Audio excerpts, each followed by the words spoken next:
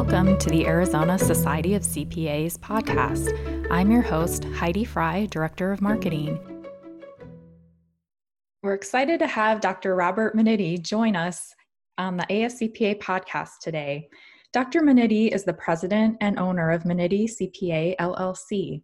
He's a certified public accountant, certified forensic accountant, certified fraud examiner, certified valuation and analyst, certified in financial forensics, master analyst in financial forensics, chartered global management accountant, and is a licensed private investigator in the state of Arizona. So we are definitely in the hands of an expert today.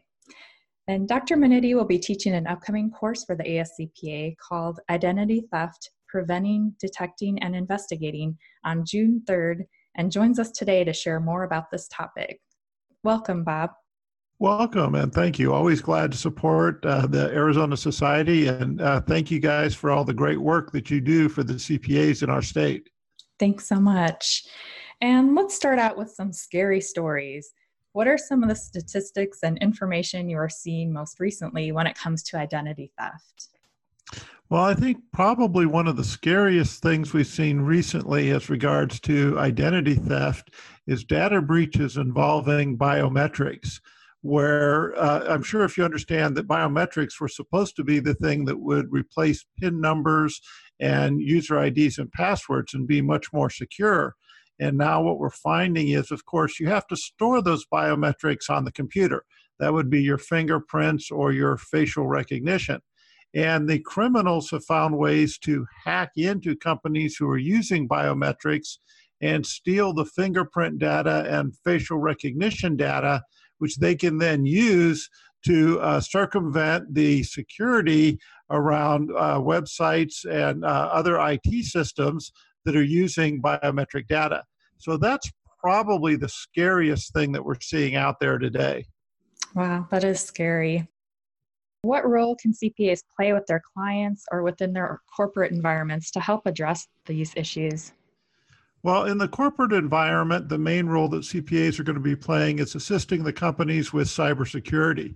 And specifically, the ways that most criminals attack companies is through the employees, doing what they call social networking, sending them emails, connecting through social media accounts, et cetera, to help train the corporate employees on the risks of identity theft.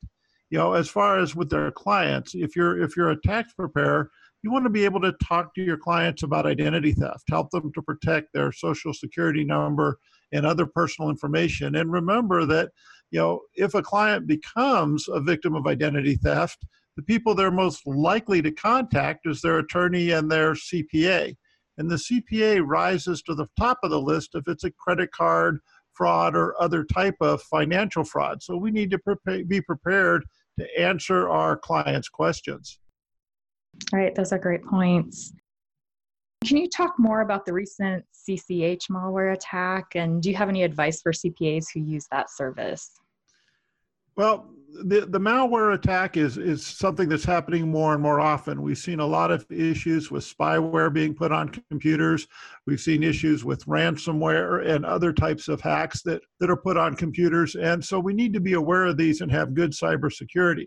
Now, CCH is an excellent organization, and I know they responded immediately to the attack, and they did a lot to protect information and data. I'm personally not worried about it. I do business with them, so I need to disclose that.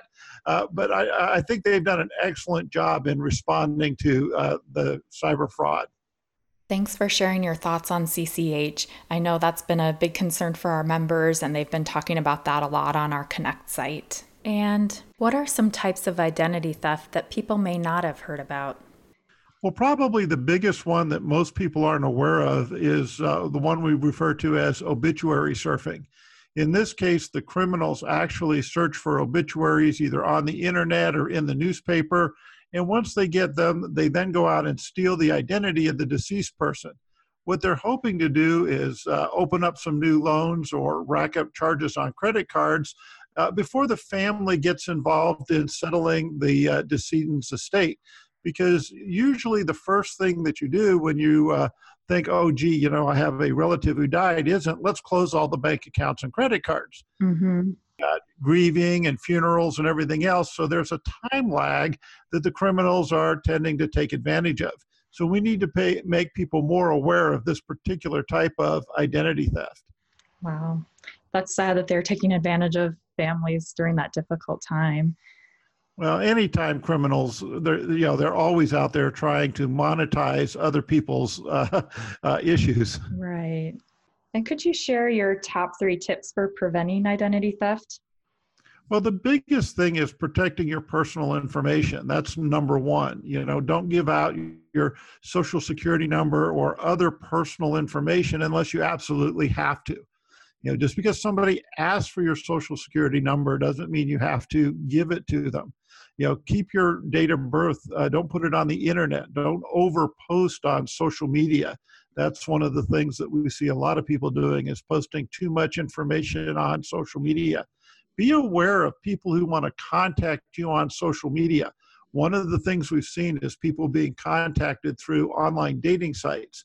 And then they start to ask them questions. Hey, let's get to know each other better. Mm-hmm. What's your favorite color? What's your mother's maiden name? What street did you grow up on? What was your mascot for your grade school? All those questions you'll normally see financial institutions use, to help you reestablish your password if you've forgotten it. Once they get all that information, then they can go in and reestablish a new password and take over your account. You need to also be aware of phishing attacks through the email, smishing attacks, and vishing attacks over the phone. Smishing, of course, is done through text messages. There's a lot of different attacks where they can try to gain access or get you to click on links that allow them to put malware onto your systems. And be advised that it's not just computers that can be hacked. Cell phones, any type of electronic device, tablets, iPads, etc., are all subject to malware, which could allow them to steal your information and compromise your identity. Mm-hmm.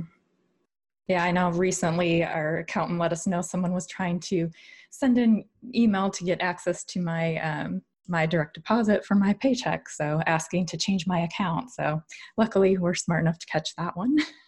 Well, last year the society contacted me because somebody had sent an email claiming that they had Cindy Hubiak's user ID and password, and they were going to hold all the society's accounts for ransom.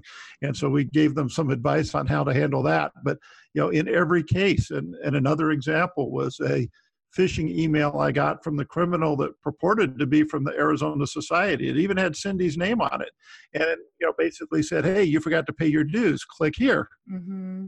But of course, it didn't have any phone number, address, or any of the other information that would have been on a valid email from the society. And so, of course, I notified them, and they were able to send emails out to all the society members saying, don't click on this email.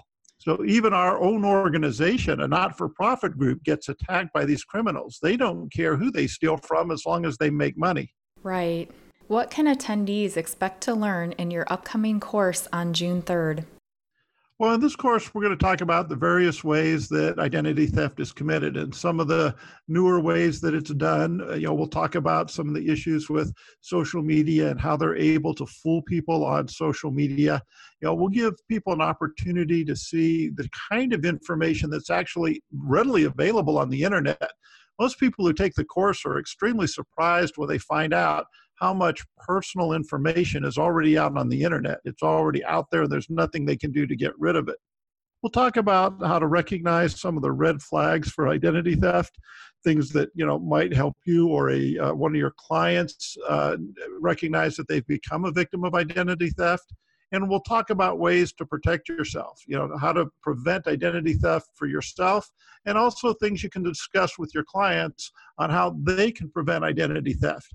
And if you're talking to clients about identity theft, if they do have an issue, you then become their go-to person where they can come to you and seek advice on how to handle the situation. And we'll talk about those kind of engagements. For those of you who'd like to learn more about Bob's upcoming class, you can go to ascpa.com/JUN3 to learn more and to register.